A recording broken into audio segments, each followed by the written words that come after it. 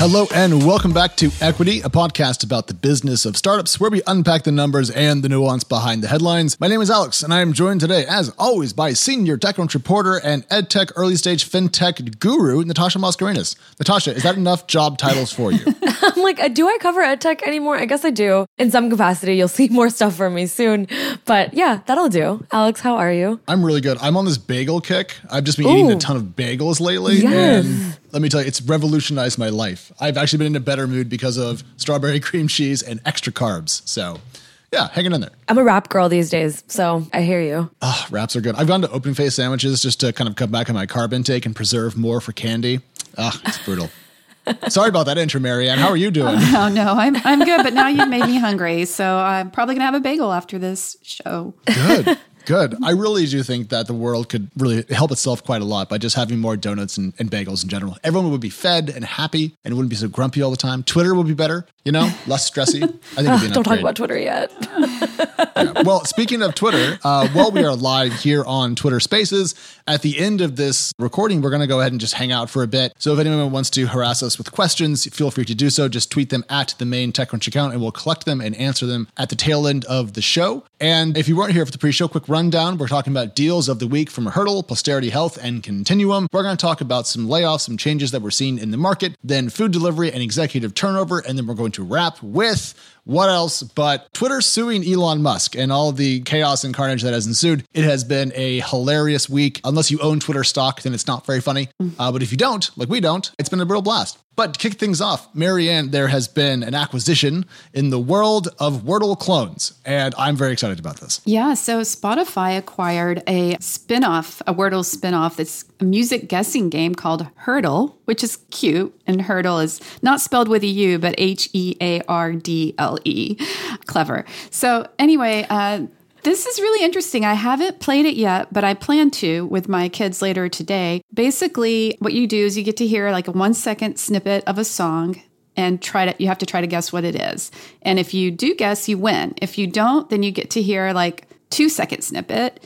And then you get like 6 tries. And each time you get the length of the clip doubles. So you get, 6 guesses. And by the end, you have 16 seconds to figure it out. So, okay. Few things about the deal. Spotify didn't say how much they paid for it. But what is notable, it's the first time that Spotify has ever acquired a game. Like it's bought podcasts before, but never a game. Okay. So it's obviously trying to draw more people to its platform to discover music and songs and keep them there longer. So I think this is a really interesting acquisition on the part of Spotify. I'm totally here for it. I've played Hurdle, and my only beef with the actual game itself is I feel like if I know the song or I've heard about it well enough to have known the name of it to guess it, then I don't need ever 12 seconds. I need either 1 second or I'm never going to get it in 16. Okay.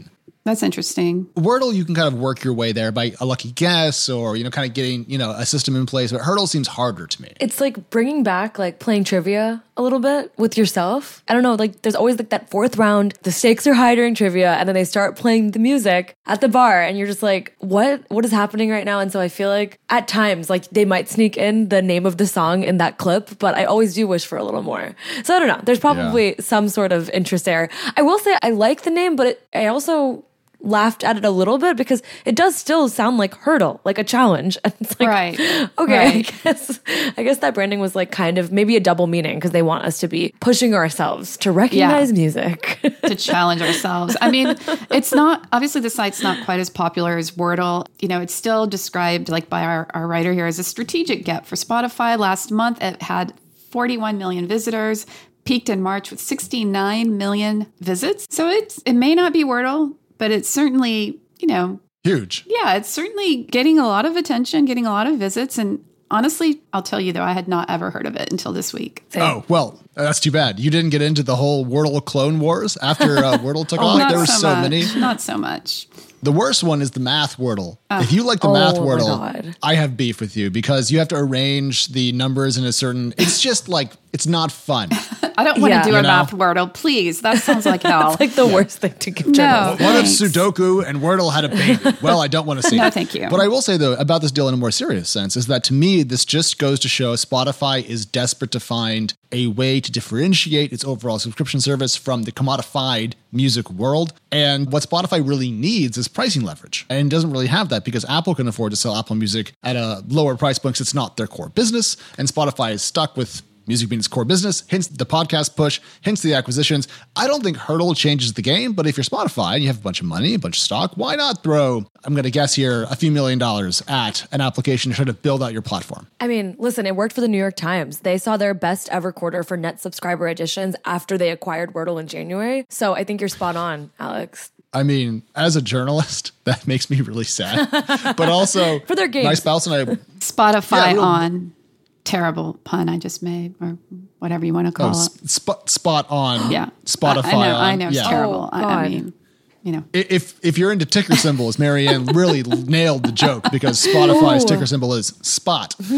No, I think it's really fun. I'm just amazed that it's still doing 41 million hits a month. I mean, that's a lot of attention. Yeah. So, okay, let's move on and talk about Posterity Health. Now, this is a company that has just raised seed funding, and the company is very interesting because it deals with infertility, but not from the perspective that we usually see. So when we talk about infertility, especially here in the US, we tend to talk about women's health. And as it turns out, you need two different factors to create a child, and the other half of the equation does really matter. Historically in our culture, or really just kind of human culture, we've blamed women for infertility, kind of just whole stop. And a lot of folks are just not aware that men have similar sort of like degrading fertility over time, and that they can be a really big factor in a couple's inability to conceive. So what Posterity Health is doing after raising a $6 million seed round led by Distributed Ventures is providing kind of a suite of services to men to learn more about their fertility, to double check other test results, to reverse vasectomies and so forth. And I thought this was going to be something that was tied to like corporate benefits, but actually it seems to be more of a fee for service model,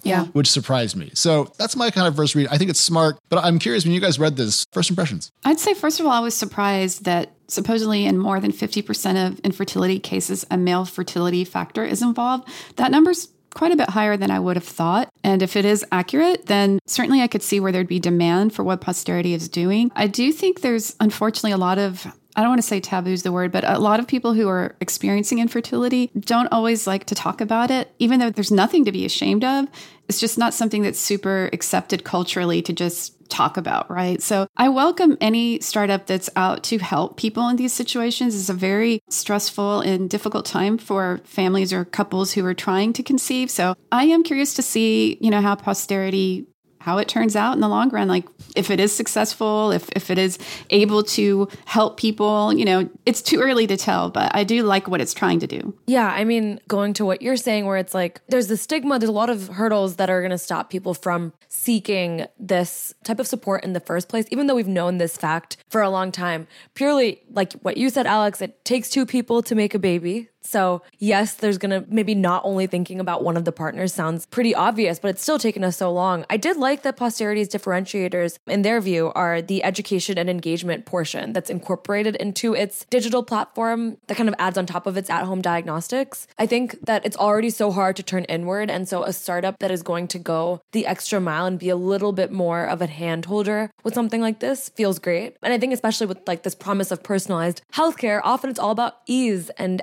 access, but the engagement side to me is like this whole other thing that's not talked about too often. Yeah. On the education part, it's really interesting. Having just gone through the ye old fun infertility cycle, I learned so much stuff that I didn't know. I think when we think about infertility, we think about like egg quality and like sperm number, but there's really just kind of, there's a lot more going on. There's sperm motility, and then there's also what portion of those are actually seeing progressive motility, i.e. moving forward versus going in a little circle. Turns out if your sperm is going in a circle, they don't go anywhere. Not so good. And then there's also morphology or kind of shape. And so there's a lot that goes into this. I got to learn all this going through a bunch of testing, and it's not fun, but it is very important to understand if you're not conceiving the way you'd like to. So I think it's a cool company, $6 million, Distributed Ventures, and one to keep an eye on, as it were. Now, let's take a hard pivot away from things we think are kind of cool to companies that are dealing with things that are less cool. And Natasha, Continuum is dealing with the nasty side of the downturn, if you will. Totally. So it's built by the former head of people at Carta, which I think is really interesting. His name is Nolan Church, and he is the founder and CEO of Continuum. And this week they launched a way to help startups conduct their tech layoffs in what they consider is a more humane way. So they're really connecting startups to part-time executive help, and are kind of offering these packages. So team teams that are considering conducting a layoff will be connected to a part-time HR executive who will help craft a company's comm plan, diversity and impact analysis, which I think would be really interesting to dig into, aka don't accidentally fire all of your diverse talent, or at least don't pretend like you didn't notice, and then the day of support in conducting the layoffs. So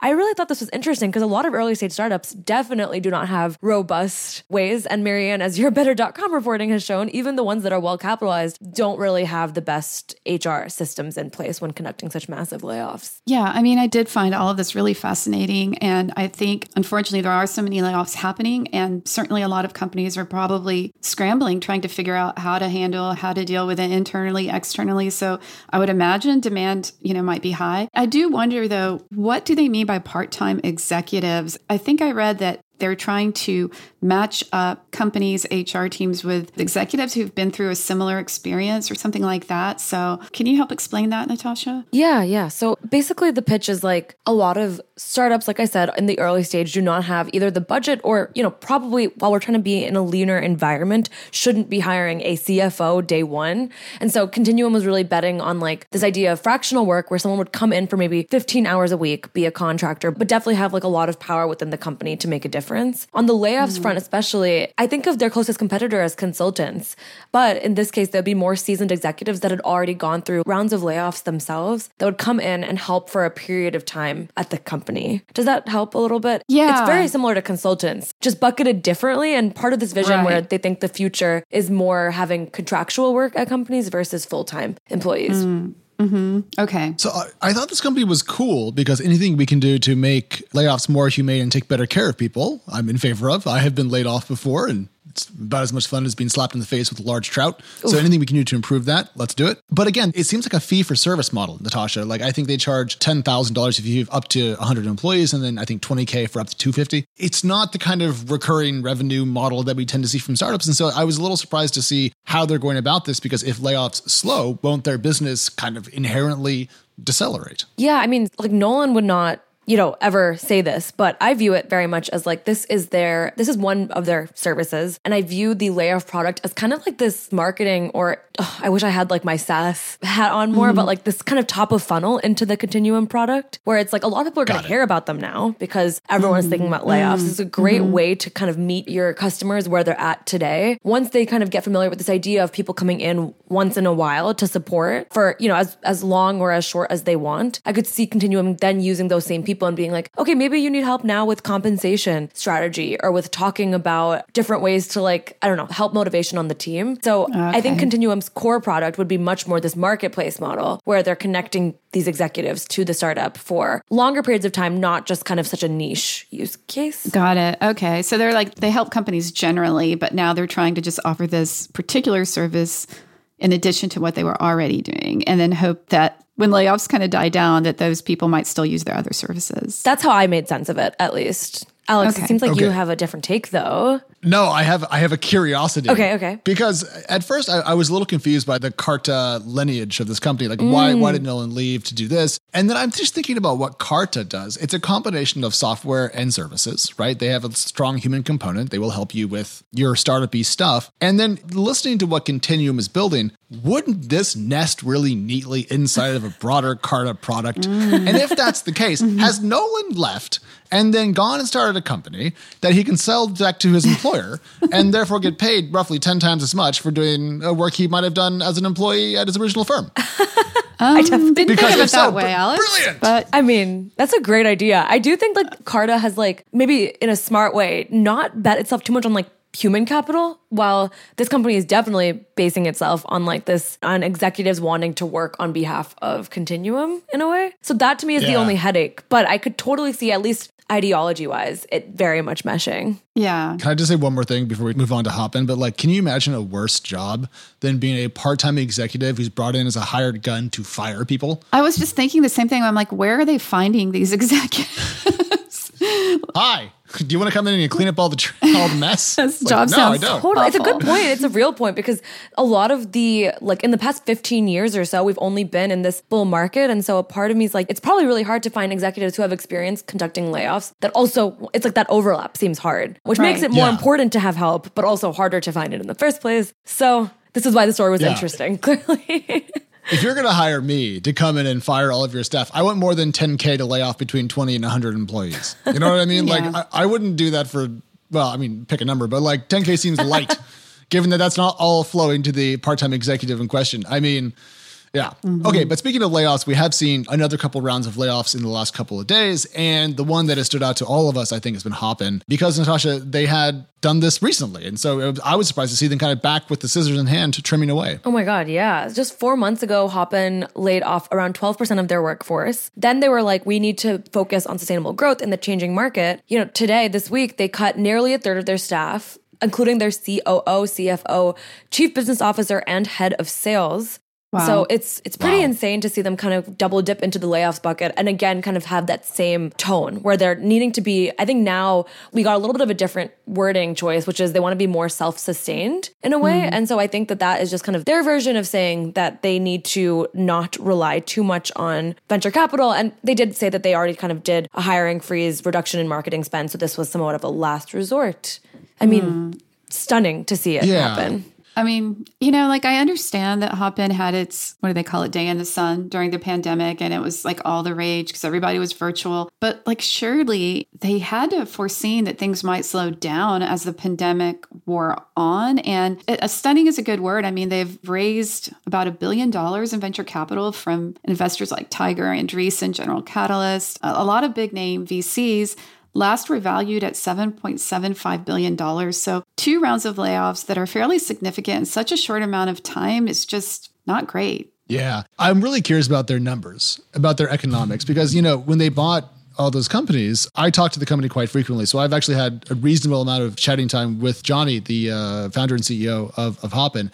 And when they bought StreamYard, they were buying like a bucket of like $30 million worth of ARR. So they were buying companies that weren't just like vanity purchases. They were buying stuff to either plug into their system or to bring on extra capability. And so I'm really curious to see in the next 6 or 12 months, how does the revenue mix end up and how important is their core events business as we understand it? And does the initial thesis of the company, which is that hybrid events are the future, and then the pandemic hit and they became the remote event business. We're like, does the hybrid thesis hold up long term, or are they more a collection of technologies that don't actually accrete to a platform? There's a lot of money resting on this or kind of betting on it, but I don't know exactly what the main thrust of Hopin is today, if that makes sense.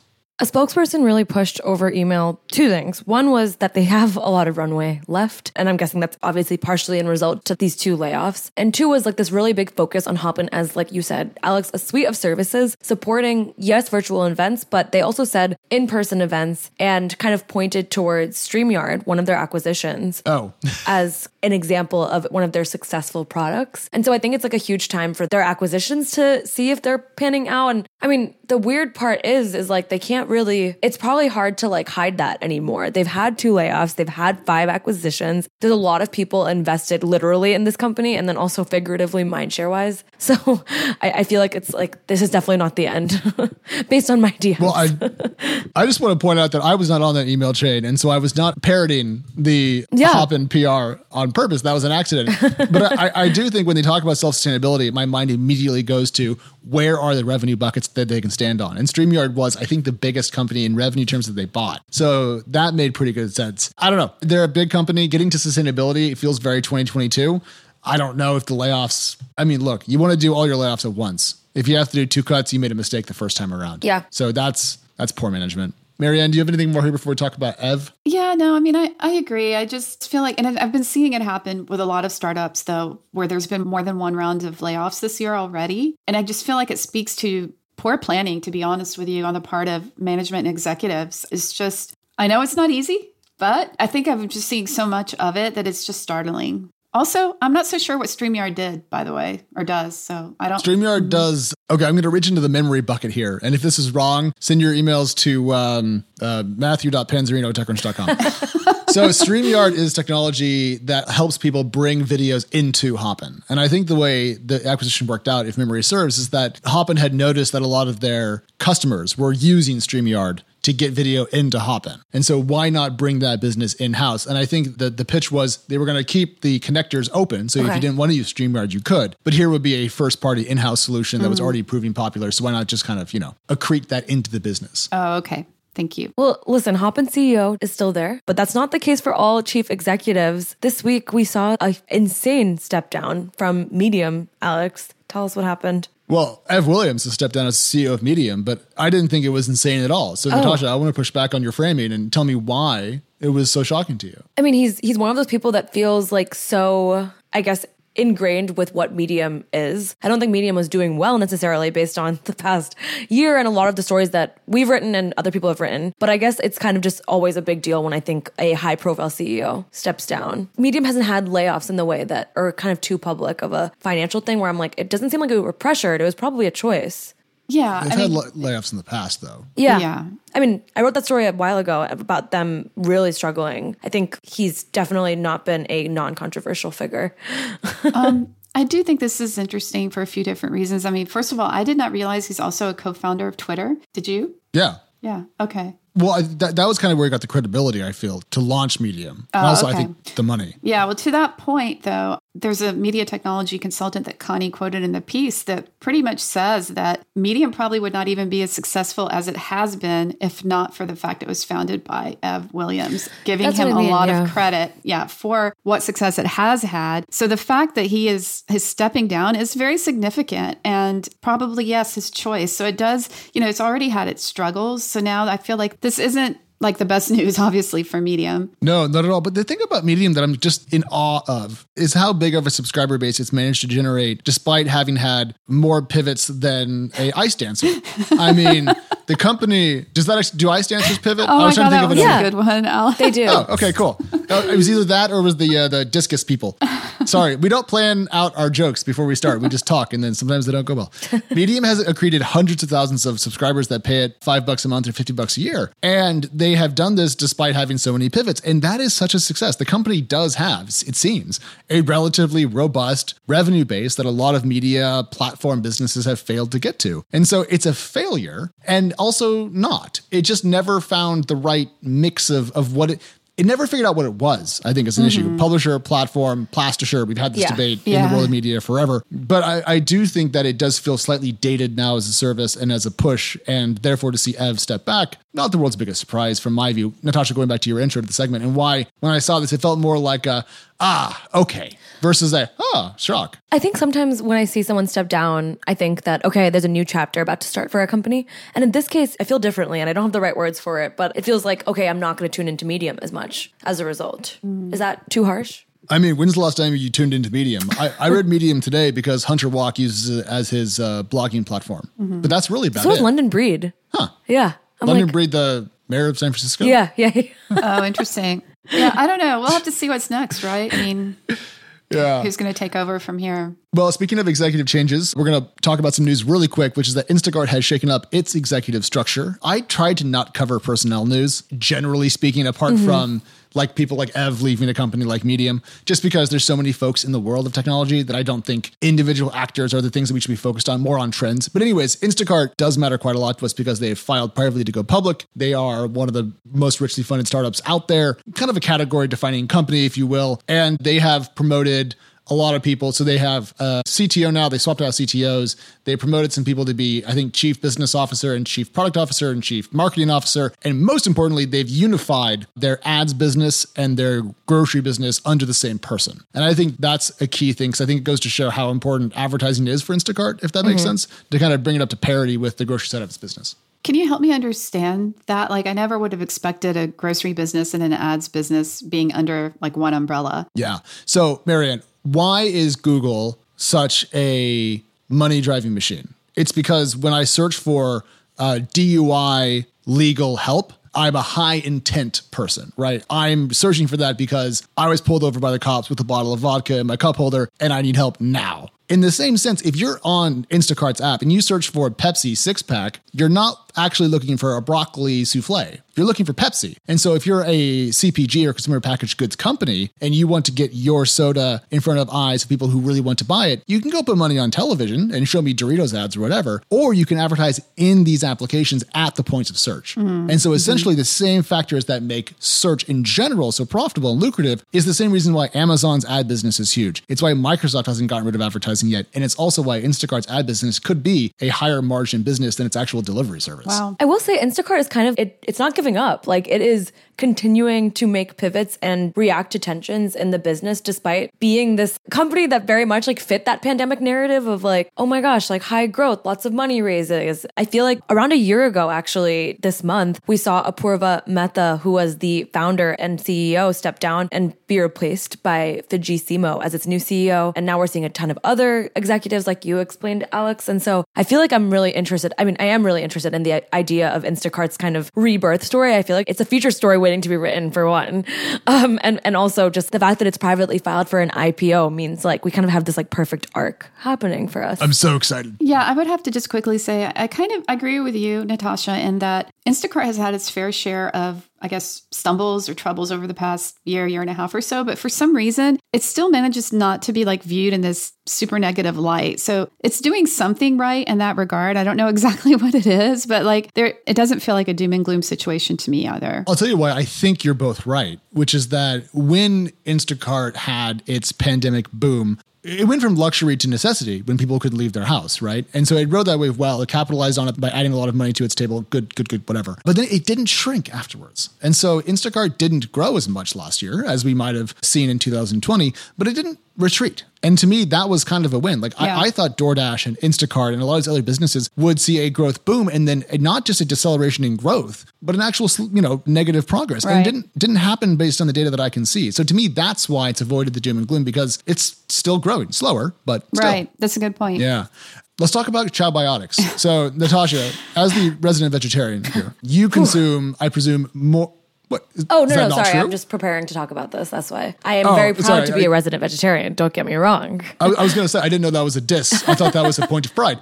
Okay, so trying that again. Natasha, as a vegetarian, who's also on the show and is the only one of the hosts who currently does not eat meat, I thought you might have an interesting take on this because DoorDash bought Chowbiotics and they were this salad robot company, which I thought was pretty cool because salad is just stuff in a bowl that you mix around. So why not have a robot do it? And they're shutting it down. Oh my God. I'm kind of disappointed by that. Well, before we get into like the actual salad side of this equation, which I love that we are going to be. The weirdness of this story, obviously people losing their job and a company shutting down sucks, but the weirdness is very much that me and Alex, when we were on a separate podcast together for the SF Chronicle, I think it was called Startups of the Week, Chowbiotics was just the startup that we had on the show that I just cannot forget that we had on the show. Oh, wow. So whenever I see it, I'm always like, Startups of the Week podcast. And so I did talk, I think I talked to the founder of Chowbiotics. He was really like optimistic at this idea of like robot stations at grocery stores, at convenience stores. So like this vision of like at a 7-Eleven, you don't have to just get packaged processed goods. And so I just remember that like yesterday, and it's so weird to be on a separate podcast with you now at the end of this company's life, unfortunately, talking about it all over again. But I couldn't let go of that history button. And if Owen Thomas is listening right now, that is me pressing the Owen Thomas history button. I don't know. I mean, a few thoughts here. I have to wonder if is it Chowbiotics? Chowbiotics. It's Chowbiotics. I mispronounced it. Sorry. No. Chowbionics. I wonder. Biotics. Okay, sorry. Lots of fun ways to say this name. I wonder if it would be in this situation if it had not been acquired by DoorDash. Like, would it still be around? I'm curious, like, about that. Alex shaking his head here. No. I mean, here's the thing. Like, you know how I feel about robot stuff in general. So I'm not opposed to this concept, but I can understand sort of why it didn't take off, especially when it comes to salads. I'll tell you, 2 decades ago, I caught an amoeba from like unwashed lettuce in a salad. I would be scared as hell to eat a salad that was made by a robot. Personally, that's just me. On another note, I'm not sure what DoorDash's reasons were behind this, but it was only 17 months after it acquired the company that it decided to shut it down. I have a guess about that. So 17 months ago, DoorDash was worth, 4 times what it's worth now? And I think when you have that kind of capital sloshing through your business, you just get a little relaxed. Everything looks kind of cool. It's like when you were a child and you had $20 in your pocket, the world's your oyster, And if all of a sudden you had $5, the world's not your oyster. And that's been the stock market in the last couple of years. Seriously. So I think this was a thing they just didn't want to invest in. I feel like it never made sense for them too, if I can say that now, because DoorDash is not in the business of like food quality assurance in that way, or it doesn't produce food. It doesn't have ghost kitchens. I'm very confused by it. Maybe we should have pushed more originally, but I'm just like, wait, it makes entire sense for you not to, and it may not even be like like they can't afford to keep it running. It just may not make sense, like you said, Alex. Yeah. I mean, the valuation has so dramatically fallen.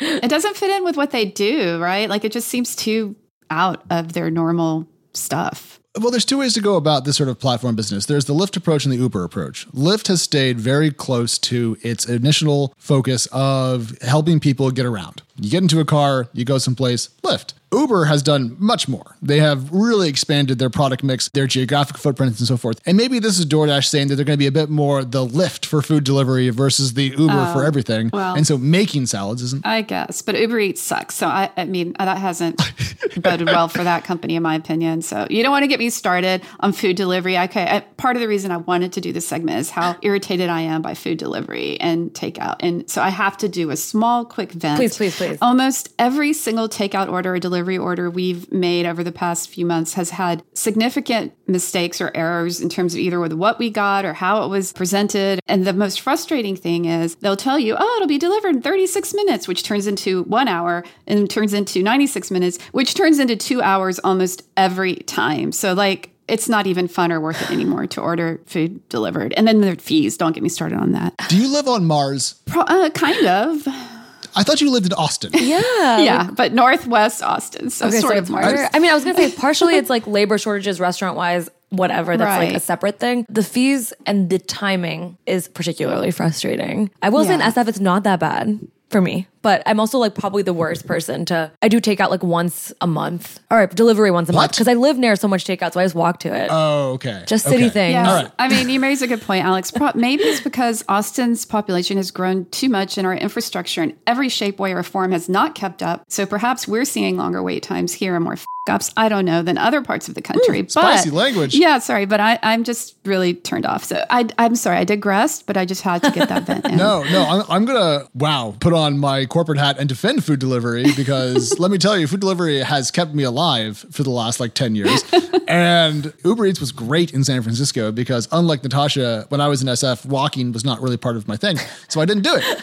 I just stayed in my apartment, which is where I belonged. And here in Providence, where I live now, Uber Eats is amazing. Oh my God, Because so they will bring different here. Popeyes to my house quickly. Oh no, it is not It's like like- that where I am at all. So, Marianne, have you considered leaving Yes. Texas, where it's Yeah. 1,000 billion Well- degrees, and moving to a place where it's perhaps half 1,000 degrees? And then you could also get Uber Eats. Twofer. Yes. So sorry, guys. Sorry.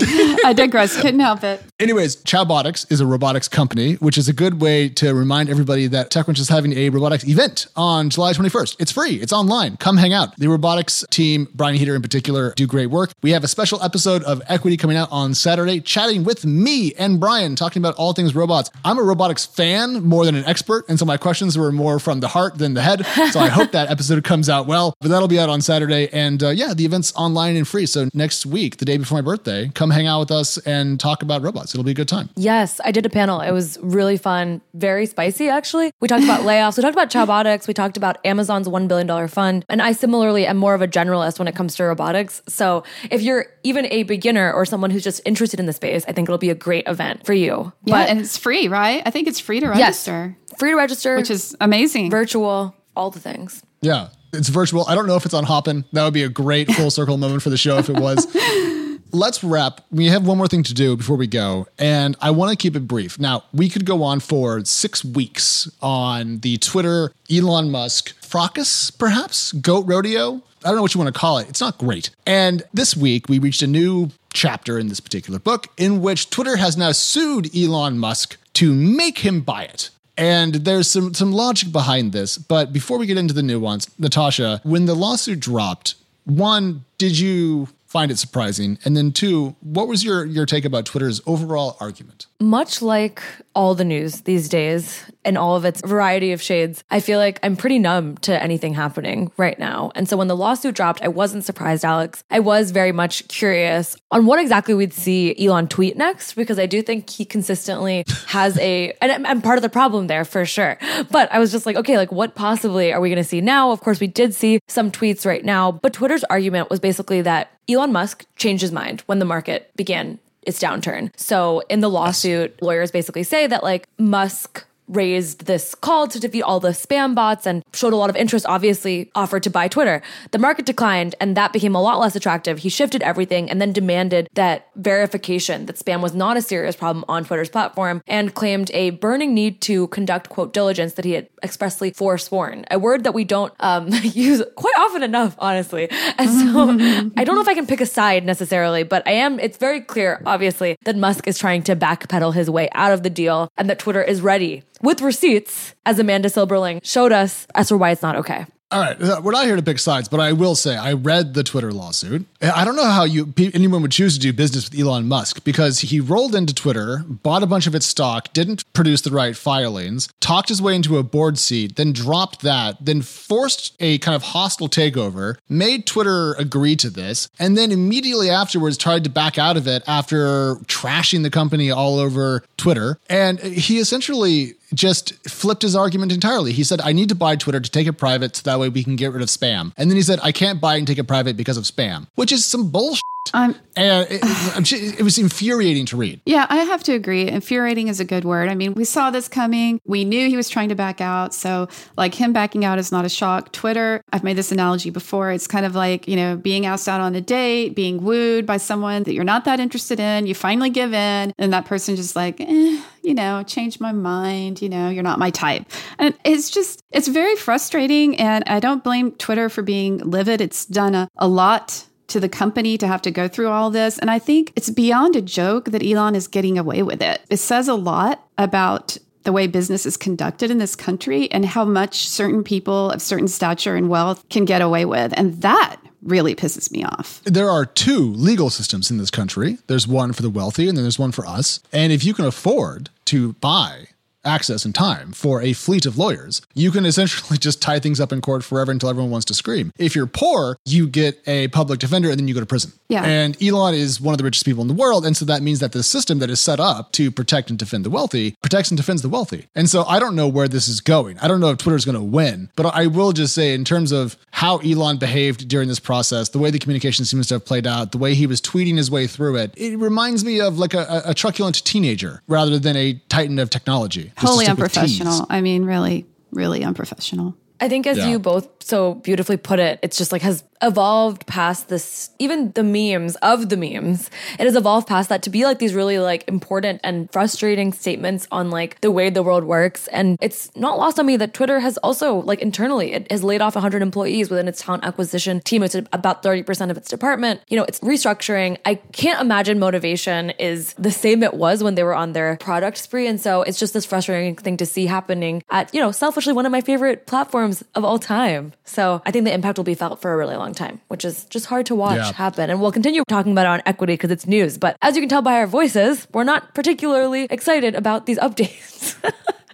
Well, no, I just wish it's like watching a car crash and then doing live commentary as the car slowly smolders and burns. You're like, okay, it's still on fire. Slightly less fire now than before. It's not really like riveting television. New flame? Okay, thank you. And the flame is gone. The flame is gone, much like this show. We are way over time. So we're going to stop talking and wrap up here. Natasha, Marianne, as always, a real treat. And because this is a live show, there were more hands at the wheel than usual. So of course, Grace was an absolute help on the script and getting this put together, but also to Julio and the rest of the audio visual team at our greater Yahoo. Thank you very much for helping us put this together. To everyone on Twitter Spaces, you're the best. And now we're going to say goodbye and then take some questions. Bye.